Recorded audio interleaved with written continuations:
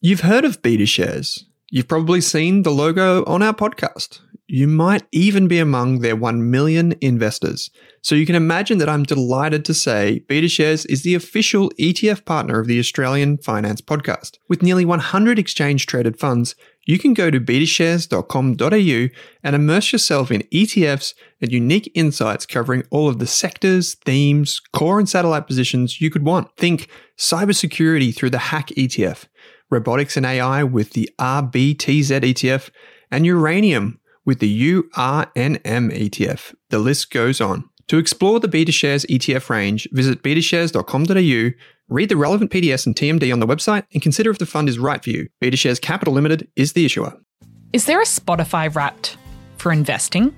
If you want to invest in shares or ETFs, our friends at Pearler are more than one step ahead of the curve.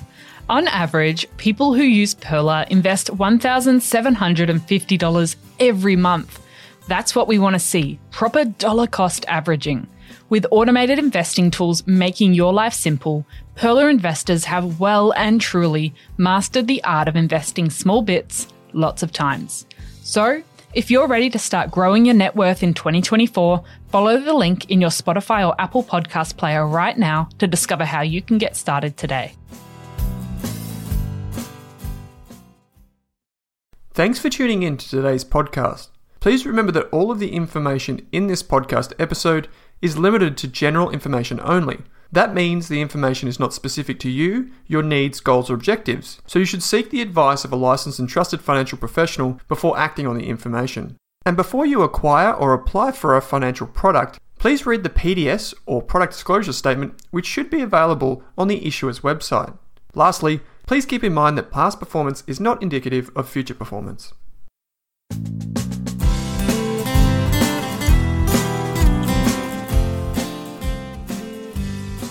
Welcome to Season 2 of the Australian Finance Podcast. In this episode, I'm taking a look at coronavirus and the implications it presents for investors and indeed for us as citizens of Australia. I'll discuss some of the key things that you can do to prepare your finances for whatever the stock market or financial markets throw at us next. And of course, I'll include some great show notes if you want to explore this topic in more detail.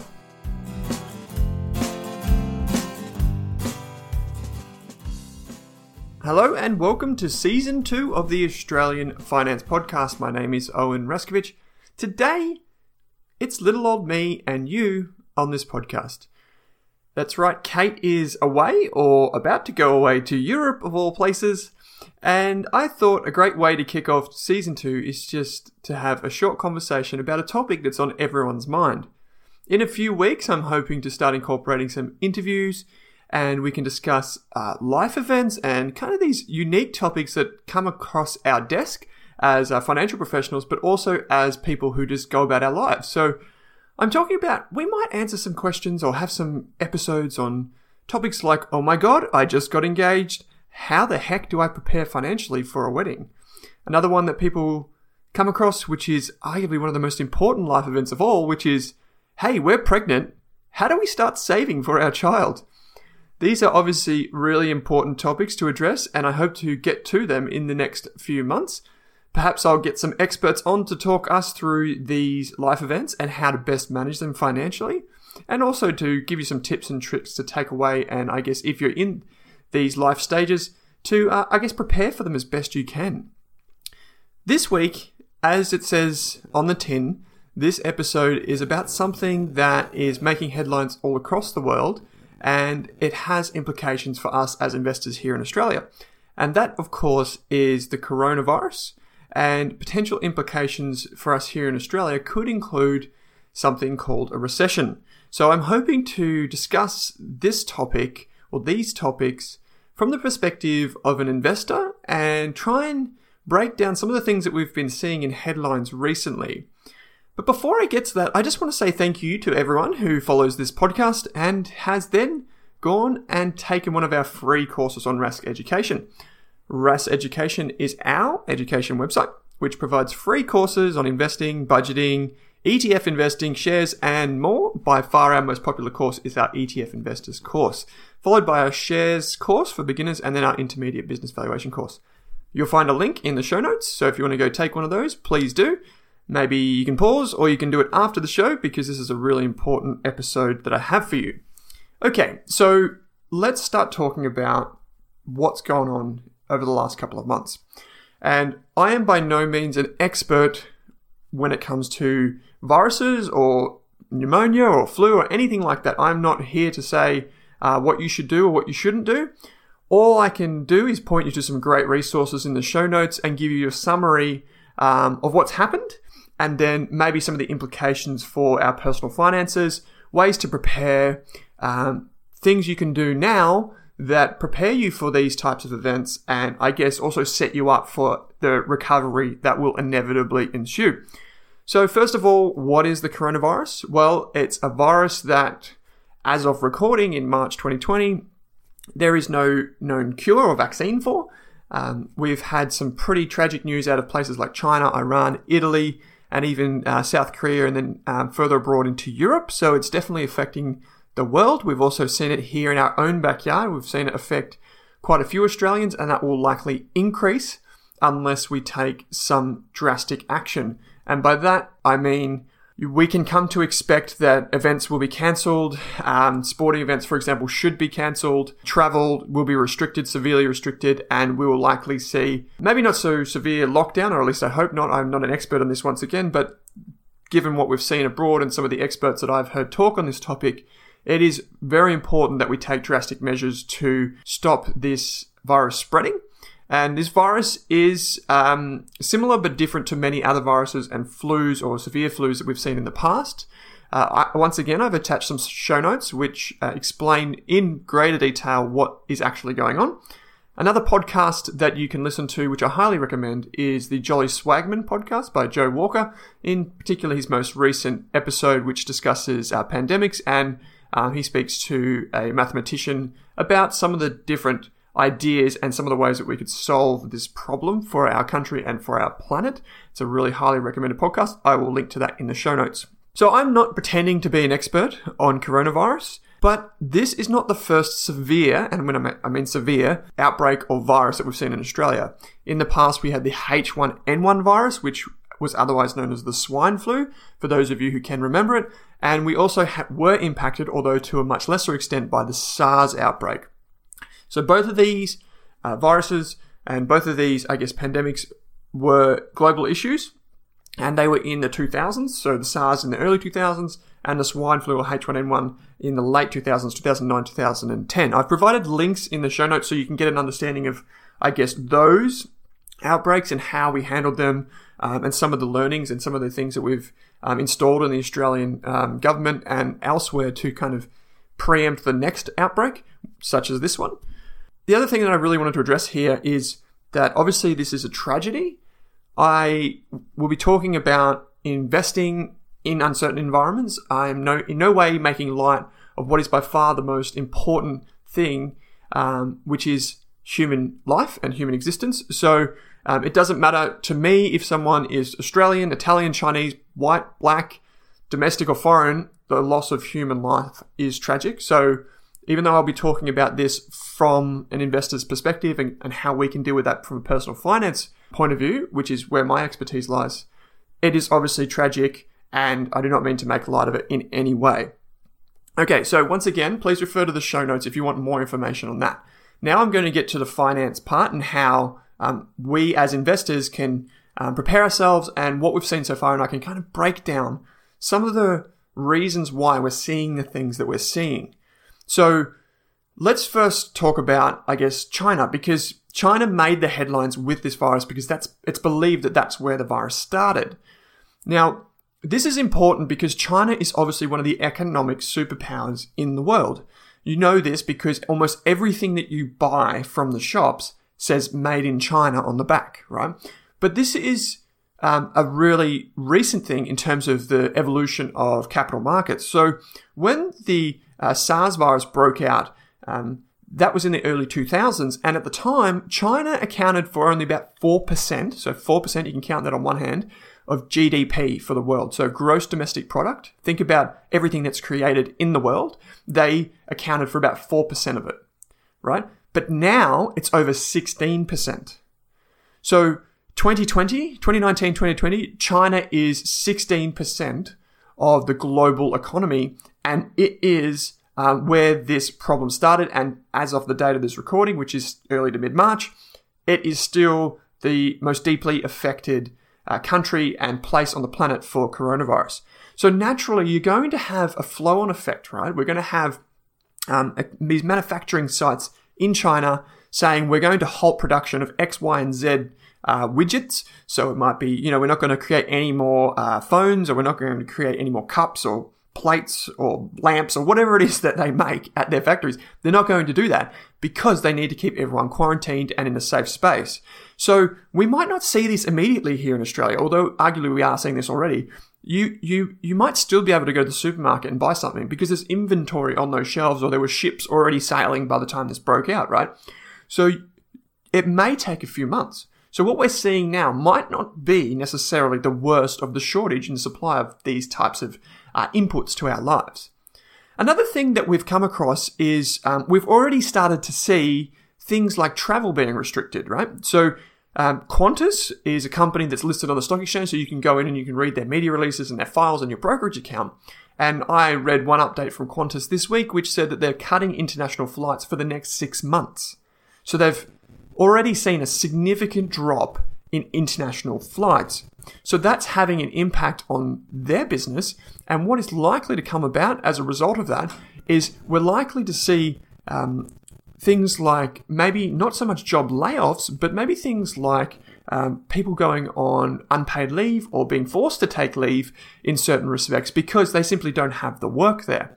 Another one is a company like Blackmores. So Blackmores creates the vitamins and those things that make us feel good, right? Or at least we think they do. Maybe it's just a placebo. I don't know. You're the expert on this, not me. But Blackmores has come out and said, hey, we're not going to be able to manufacture. We perceive at least a 2 to 3 month shortfall in the key supply and disruption to our global supply for these products. So even though people might be rushing into the chemist to buy them, they're just simply not there because they haven't been manufactured and they can't get to the shelves in time. But then we see another effect. We see things like plumbing businesses and construction companies. So if you're working on someone's house who's, or you're about to, say you're a plumber or you're a builder, and a client's just come in and said, we want this house built. It's a wonderful house. It's going to cost us $400,000. But then that person is now forced to work from home and their job is insecure and they're not sure what's going to happen with their income. They might think, well, hey, you know what? We might not actually go ahead with this building right now. We might wait a few months. So then you kind of see those second order effects and they all play a part in hurting or just impacting the economy. So the next one, which is arguably the thing and the reason you're listening to this, is the Australian share market. It has fallen. Global share markets have fallen. Why has the Australian share market fallen? I'm going to get to some of the ways that you can deal with that in just a second. But for now, most listeners will be thinking, oh my God, this is terrible. Why would anyone be an investor? Because for most listeners, chances are this is, especially if you're a first-time investor, this is the first time you've experienced a market correction or a market crash, right? This is what we talk about when we say that the market corrects up to a 20% or 10% fall every 357 days. So I've said that repeatedly on the show for the reason of it preparing you mentally for these types of uncertain situations. And what I can say to you now is welcome to the party. This uncertainty and this reaction from investors is the reason that investing works in the long term. If everything was rosy and everything was great all the time, there would be no opportunity to make more money than someone else. Because if we all do the same thing, we're all just going to get average results. But in the share market, you are paid more for the risk that you take relative to things like, say, putting your money in a term deposit or a savings account. There are two more things and there are two more impacts that we've already seen as a result of the coronavirus outbreak. And the first one is, have you been to the fuel pump? Have you filled up your car? I've filled up my car this week with petrol, and I noticed that the prices were really low. So they were like 40 or 50 cents below what I last filled up for just a few weeks ago, sorry. So why are fuel prices so low? That's probably a natural question too. Well, oil prices, so oil is what makes the fuel that you put in your car. Oil prices globally have fallen by about 40% in the last week. And the reason that that's happened is some countries are dependent on oil production for their economy to move forward. So here in Australia, we dig out of the ground a lot of resources which go into the Chinese manufacturing sector. So companies here in Australia like BHP, Fortescue, Rio Tinto, these are the types of huge companies that take the product out of the ground, ship it by massive cargo ships over to China, and the iron ore becomes steel. And that steel then goes into railways, it goes into buildings, it goes into all different types of things. And that's just iron ore, right? So our country is heavily dependent on the resources sector. But other countries are heavily dependent on oil prices. So there are countries in the Middle East and places like Russia that depend on oil prices staying high.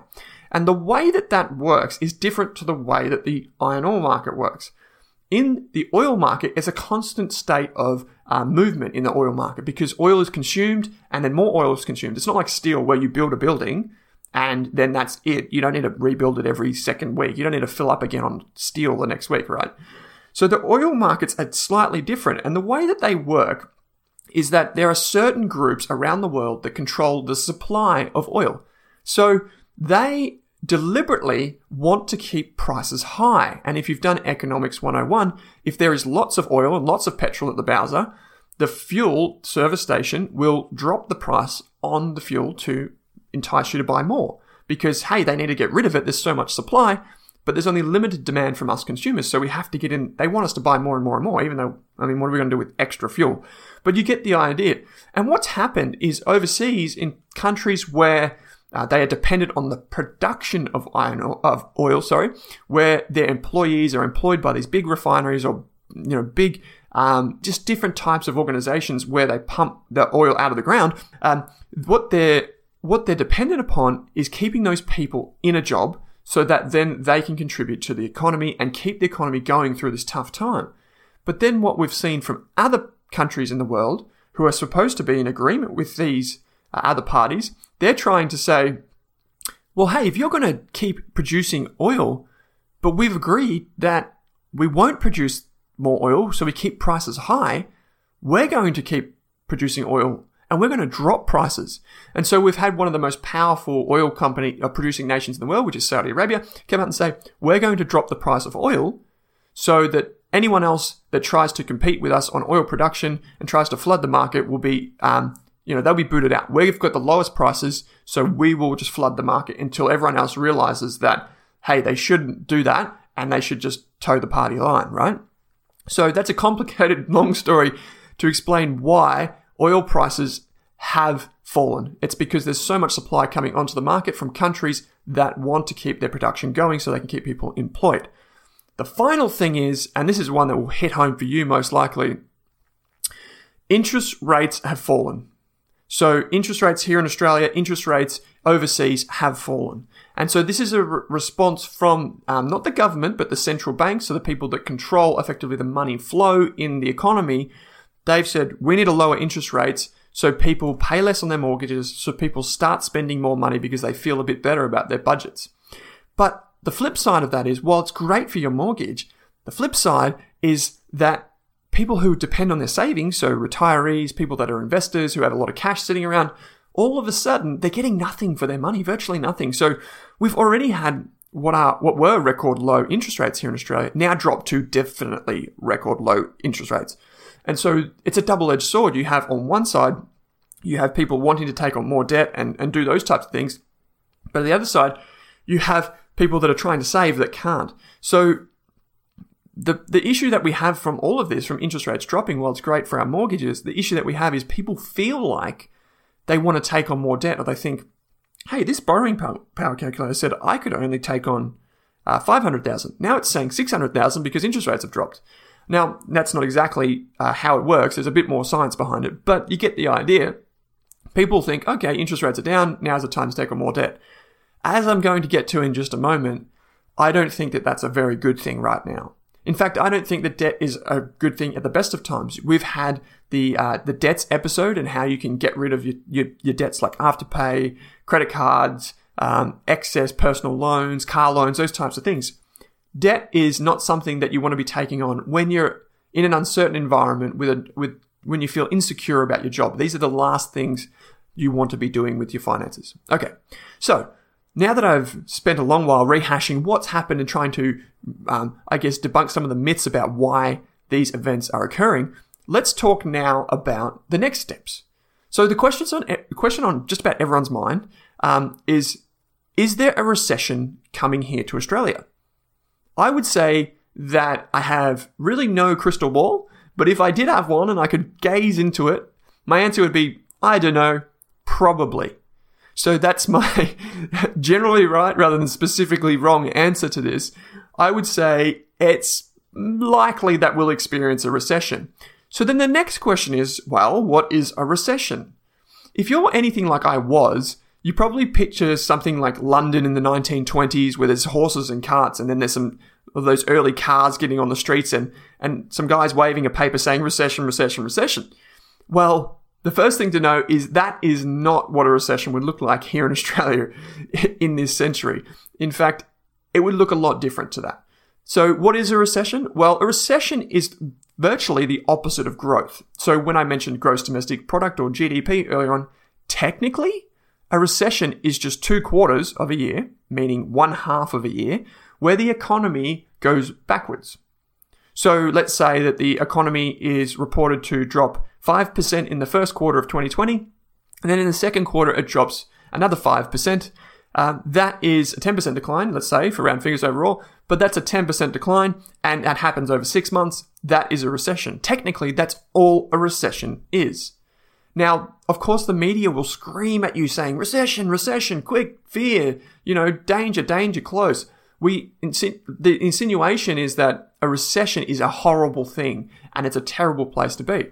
But I want you to cast your mind back to instances where the economy has slowed in the past. So 2009, we didn't technically fall into a recession here in Australia because of our resources sector, but it was a tough time. What we've also found is that most recessions aren't nearly as severe as what you are casting your mind back to in the early 1920s, which was a depression.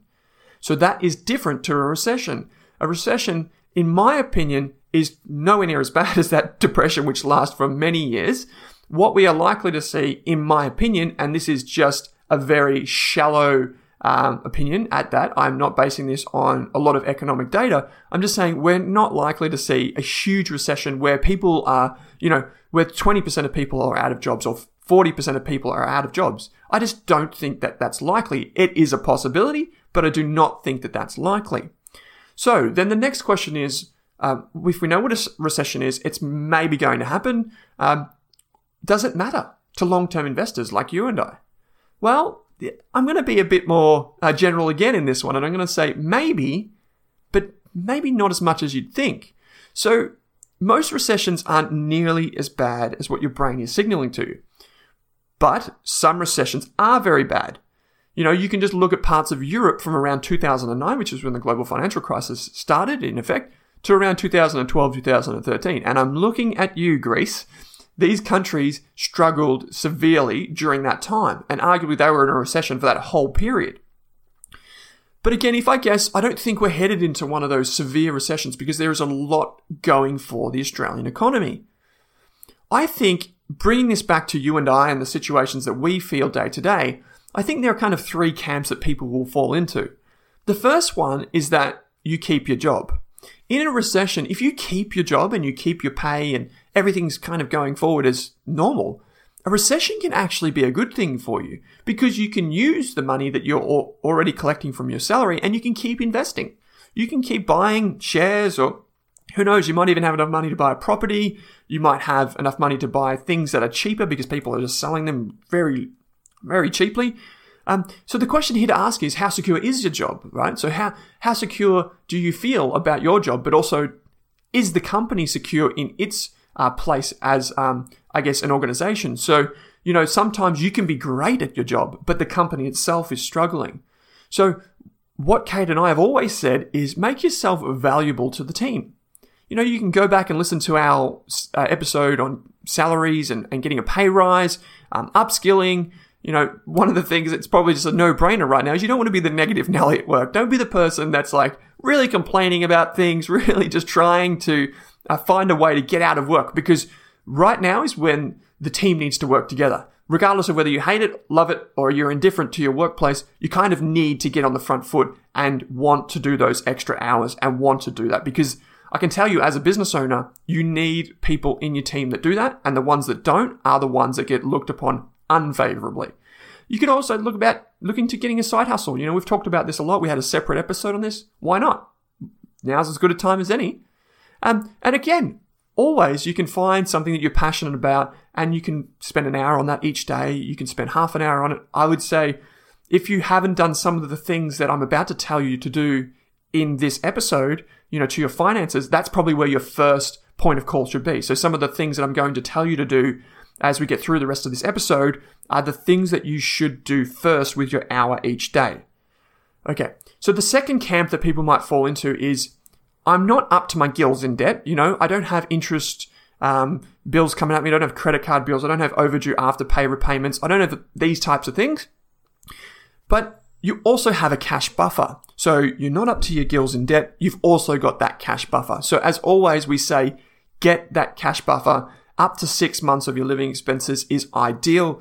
$2,000 is absolute minimum. That's kind of like where you should start at. If you kind of paid down your debts, or like you've sorted them out and you've got your cash, you're doing a great job. So you are, by far and away, you're crushing it. So times of uncertainty, like now, are times when every investor needs a cash buffer.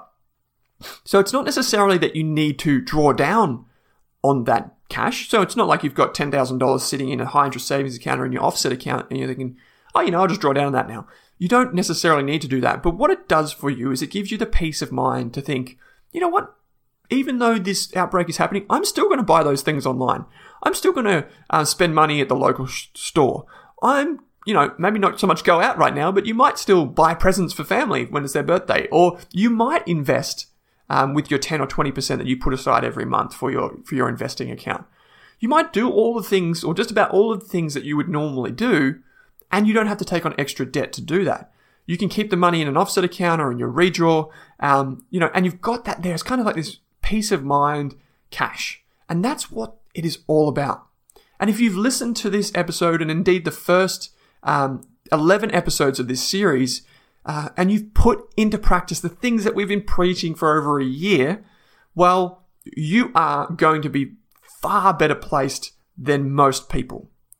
Now, the final camp is those that are impacted by a recession and tend to be severely impacted by the recession. So from my research, the problem with really bad recessions is that it's people who don't prepare or can't prepare that go backwards very quickly during uncertainty or during times of recession. I'm going to use that word recession, even though it might not be as bad as what you paint in your mind. So less wealthy, or otherwise known as poorer people, and this is a generalization, are vulnerable to recessions for a few reasons. The first is an obvious one, and it goes back to their job security.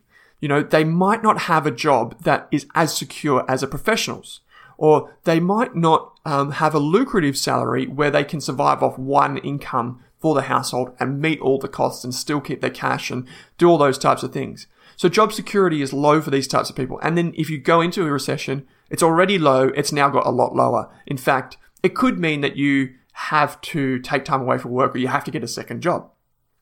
Another issue with this group or this camp is that these people are often unable or haven't been able to save $2,000 in an emergency cash buffer. So you might be thinking, well, Owen, come on, seriously, who's in that camp?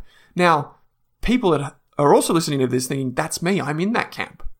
So consider these numbers from a 2014 government survey that I dug up. So of those people who cannot afford to find $2,000 of cash within a week, so you cannot piece that together within a week to cover a medical bill or to cover whatever it might be, 6% of that group have a postgraduate degree, but 30% haven't completed high school. So yes, this is me generalizing here, But what we see is that it's typically the people that don't have the education and don't have, who don't have the financial means to get themselves comfortable in this position. And the final reason that people end up in this camp is that, or that are already in this camp from birth because they've inherited these situations from their parents or from their family or from the people around them, is the people that get hurt in a recession have failed to diversify.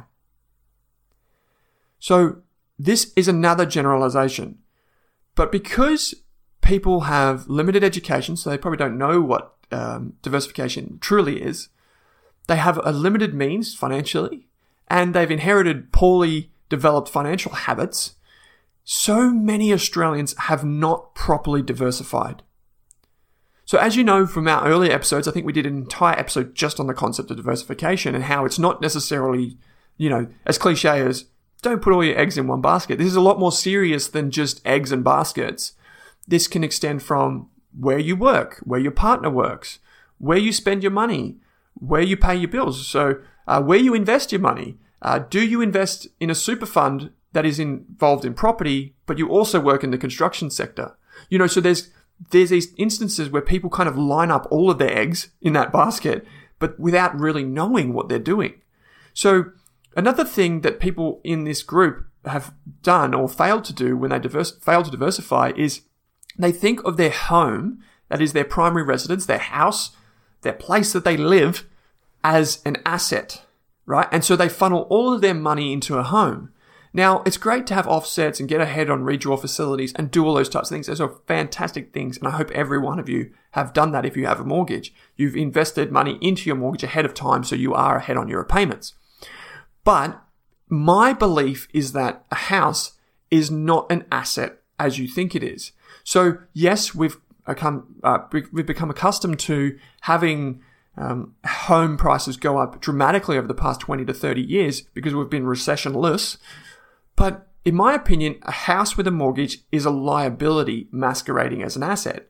And that's because during times of uncertainty, you don't make money from your house. You don't make an income from your home. In fact, it's the opposite. You end up paying more during these times because you might feel vulnerable and you still have to meet the repayments. So that's why I've always taken offense to the Australian dream. That said, if you prepare yourself financially otherwise, it is absolutely the gold standard of things that you can do with your money. Having a house is a fantastic thing. It's only when we overextend ourselves and we forget that maybe, we should be investing outside of the home that it becomes an issue. So it's a fantastic lifestyle asset, quote unquote, but always be mindful that it might not be the asset that you think it is. So I'm going to give you a summary of this group, right? These people that are impacted or not impacted by a recession. If you have followed our steps on getting a budget, building a cash buffer, listened to and actioned our steps on pay rises and career goals, you've paid down your nasty debts, so there was a debts episode, and you've crushed your insurance and super, so you've got that all sorted, and maybe you've begun investing, you are just about as prepared as you'll ever be for whatever the economy throws at you. In fact, I would say there's really nothing else you can do. So don't be hard on yourself if you're in that situation. You are doing a fantastic thing for your future self. Recession or not, you're doing great things to be prepared for whatever comes next. So if you haven't actioned the steps, and we talk about this all the time, please go back to those episodes. Use your 1 hour of time for you each day to go back, listen to the episodes, and then immediately put into action all the things that we talk about. Just getting on top of your budget, starting to build a cash buffer, getting rid of those debts, making sacrifices to achieve savings up to 20% of your income, so then you can invest and you can save. Sort out your insurance and super. That doesn't cost you anything. And once you've done all that and you've saved your emergency cash buffer, begin investing outside of the family home. My philosophy has always been prepare for the worst, expect the best, because you've got to be an eternal optimist. If you're someone who is very pessimistic about the world, it's not stars, it's satellites that are looking down upon you, those types of people that are very cynical about just the world at large, investing is going to be very tough for you. Because if you aren't optimistic, you could be like my grandma, who used to put all of her cash in a jar and bury it beneath the cucumbers in the backyard. But you're not going to get ahead. Everyone else is going to get ahead who is optimistic and believes in a long-term better society and better future, right? Which is coming. We might not notice it day to day, and I'll get to that in just a moment. But you've got to be optimistic, and you've got to be thinking, okay, this is about the long term. That's where we're headed. We're headed up to the right, which is where all stock market charts go over any reasonable length of time. So that's what you should be focused on. Get yourself sorted now, and let's focus on that. Okay, so what are your choices now as an investor? Well, if you have invested some money, and I got an email the other day from someone saying, and this was on a Friday, they said, I just invested for the first time. And then on the Monday was when all of this stuff started happening, all of the crashes and the falls and all of the big one-day drops that we've experienced. Probably the worst in my career, some of the individual daily falls that we've seen. Or best if you're trying to invest money, it depends how you look at it. But some of the worst times, individual days rather, that we've had, and this person happened to invest the day before this all happened. If you've just invested in ETFs or shares, and then you've looked down at your brokerage account, you've gone, oh my, this is worse than the third John Wick movie. Well, you know what? It's not all that bad. I've got some options for you. Of course, I'm talking to the people who are investing and accumulating assets. So if you've read Robert Kiyosaki's book, Rich Dad, Poor Dad, he talks about accumulating assets. So things that make you money and getting rid of all the liabilities, the things that don't make you money. And so I'm talking about investing for the people who are investing for the long term. If you rely on your money, if you're transitioning to retirement, this is not the conversation for you. But there are effectively three options for accumulators like me. The first is that you can pull some of your money out of the market, right? That's an obvious thing. You can go into your brokerage account and go, I'm going to sell 20% of whatever my investments are. You could do that. I haven't done that. I'm just jumping ahead of myself, but I haven't done that because, people think that they can outsmart the stock market in the short run. I don't believe so. I believe we can reliably predict which businesses are going to be better in the future or stronger or more profitable. And we can back people that run really great, exceptional businesses. But I don't know what's going to happen day to day because in the short term, the market is driven by emotion, fear, greed, those types of things, rather than actual fundamentals of business and operating performance. But if you are in this camp and you say, well, maybe I can sleep better if I can sell, 20 or 30% of whatever I own. My question to you would be, how do you decide when to sell? And how much do you sell? At what prices do you sell? And then will you have the nerve to get back in once it's fallen or if it falls? Or will you think, oh no, it's still scary then, and then you miss an opportunity altogether? So what I find is that people who make these decisions are often then tentative to invest back into the market after it has fallen. So we think, you know what, I'll just wait for the crash. And then it gets to the crash and like, oh, geez, this is really scary. I'm going to wait a little bit longer. And then they never get back in. So the second option you have is sell everything. Now, you could say, bugger off shares, bugger off Owen. I'm going to go back to my property and my term deposits, and I'm going to earn, less than 1%. And then tax, and then inflation. Oh, geez. So that's kind of the option, right? Yes, you could feel good in the short term, but it's probably only a short-term fix. It's kind of like a Band-Aid for your investments. So I've talked about this many times. I've talked about market crashes. I've talked about the power of long-term investing. Well, we know, Kate's even brought this up in the past, that long-term investing works. It works. And it works for the reason that you take risk with the money and then you get rewarded for that risk over the long term. Maybe not each week, definitely not each day, maybe not even from 1 year to the next, but over the very long term. The final option that you have, the final option you can be thinking, well, what are my choices? This is the final option. You could stay the course. And by that I mean, you could just keep accumulating assets. So each fortnight, each month, whenever you get paid, you can still just tuck your money away. Maybe it's $500, maybe it's $1,000, maybe it's $2,000 if you're doing really well. And you can put that into your investing account and just invest it rain, hail, or shine. So that's just dollar cost averaging. That's just basic investing regardless of whatever happens to the market. You're just taking advantage of what you know is the superior way to allocate your capital. So you know that investing money is probably better than saving it when interest rates are so low. Even if that means a lot of volatility and scary times in the next 1 to 3 years, over the long term, that is typically what is the best option for people based on all of the data that we have in the past.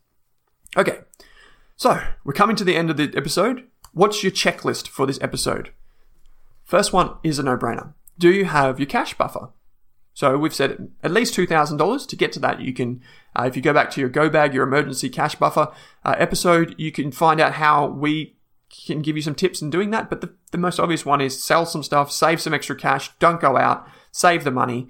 These are, we might be forced to stay home in the next few weeks, which would probably be a good thing for our hip pocket. So as long as you're still paid, keep saving that money. Put it in that offset if you've got a mortgage, or your redraw if you've got a mortgage, or put in a high interest savings account and keep it there. Don't touch it. That's what it's for. If the worst should possibly happen, which I don't think is going to happen, but if it does, then you've got that there. And remember, we want to get that to up to 6 months. Up to 6 months of living expenses. It's a lot of money, but if you put that money against your mortgage, then you can it's actually a good use of money. So, toilet paper. Do you need it? Well, yeah, you probably do, but you probably don't need as much as what some people are accumulating. We're talking about accumulating assets. Toilet paper is not something that pays you a dividend, and it does not pay you a rental income, so it's probably not something that you need to pile high in your third or fourth bedroom. But by all means, knock yourself out. I probably do need to go get some if there's some available. The next one is make yourself valuable at work and consider working from home. So if you can work from home, why not? Ask your boss, can I just work from home? I'm going to do the same amount of work. I'm going to get my job done. Why don't I work from home? And you can save money on things like travel and fuel costs and all those types of things. But make yourself valuable. Tell your boss why you're such an outstanding employee. Make sure you keep that job, because that is arguably the most important factor to consider at any time in your professional life, is just keeping yourself employed. The next one is avoid extra debt. So no second or third investment properties, no matter what the tub of rock hair gel 25-year-old with tight pants is telling you on Instagram. Second or third properties are great when things are going well, but they're not great when things aren't going well. So again, I'm not saying predicting doom and gloom for the property market, but avoid debt, because debt sucks the life out of you. It's what keeps people a slave to the man, quote unquote. Avoid it. Avoid credit cards. Avoid Afterpay. Cut your expenses. Cut into your expenses and don't force yourself to use debt or short-term credit. Slow and steady almost always wins the race. So there is a reason why the likes of Warren Buffett chose never to use debt, but he still became a billionaire, right? Think about that for a second. The next one is upskill or reskill. Use that hour a day. Take some online courses, take some short courses, do some uni degrees. Just be productive with your time. We've talked about how you can take our courses, you can listen to other podcasts, just upskill. Make yourself more valuable at work, make yourself more valuable in general. The fitting way to end this episode, I think, is to ask you a question. So I'm going to ask you this question. Do you remember how the share market performed after the dot-com boom and bust?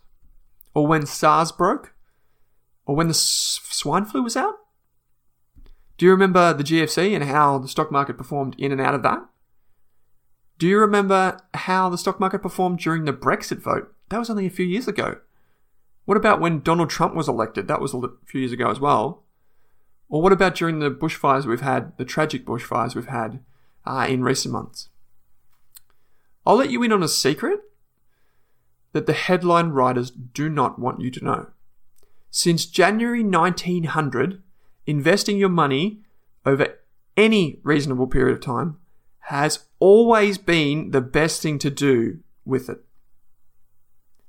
So despite wars, terrorism, recession, even Channel 10's airing of The Shire, for those of you who have been around a few years, oh my lord, Donald Trump's wig, or even those bizarrely timed political videos from the marketing departments of those politicians, proper long-term investing wins. It's investing over the long term that wins. If you have your finances set up, you're prepared, it's investing that wins. You might not think it, but the reason that investing for the long term works is that the world is on a bumpy road, but a steady road towards a brighter future. With more brilliant people and more profitable companies turning secrets into profits, that change humanity for the better, the world is becoming a better place. Not every day, not every week you see this, but over the long term, it is definitely and undeniably happening around us. That's why I'm still invested. I haven't sold shares for a few months, but that's just me. I could try and time my market, sure, and maybe I'll avoid some losses in the coming month or year. But why would I do that when I can sleep easy at night knowing that I've got my small amount of chips on the table and I'm maybe even accumulating more shares at even better prices? When my bet is on a better future, why would I do anything else? Coronavirus is a very dark topic and it's, making all of the headlines right now. So thank you for tuning into this long-winded episode. I implore you to listen to the Jolly Swagman podcast. I implore you to read the factual documents that I've attached to the resources section of this podcast episode. There are lots and lots and lots of good resources in there that will help you understand the symptoms, the actions that you can take, such as cleaning your hands, avoiding unnecessary contact with surfaces or people, or going to public events. One of the things that we've got here in Melbourne this weekend is the Formula One, which bizarrely, I do not understand why that is still going ahead. In the meantime, again, please take a look at the show notes. Feel free to use your 1 hour a day to take one of our free courses on the Rask Education site, read some of our articles on Rask Media. I'll also be publishing a free investment report for anyone who signs up to our newsletter in about a week or two, so keep an eye for that. I'll probably be back before then, but keep an eye out for that. And in the meantime, just remember that once you have your finances set, the final challenge is just in your mind. So stay positive, keep saving and investing, and I'll see you in the next episode as we talk about some real life events. Thanks for tuning into this episode of the Australian Finance Podcast. My name is Owen Raskovich. As always, you can reach me at podcast@rask.com.au. That's podcast@rask.com.au. And once again, thanks for being with me.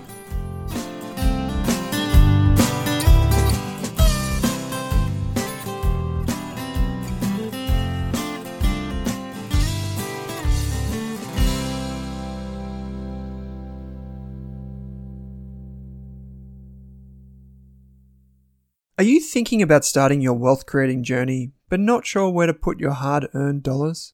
InvestSmart can help. InvestSmart offers a free quiz that makes it easy to find the right InvestSmart ETF portfolio to help you reach your goals.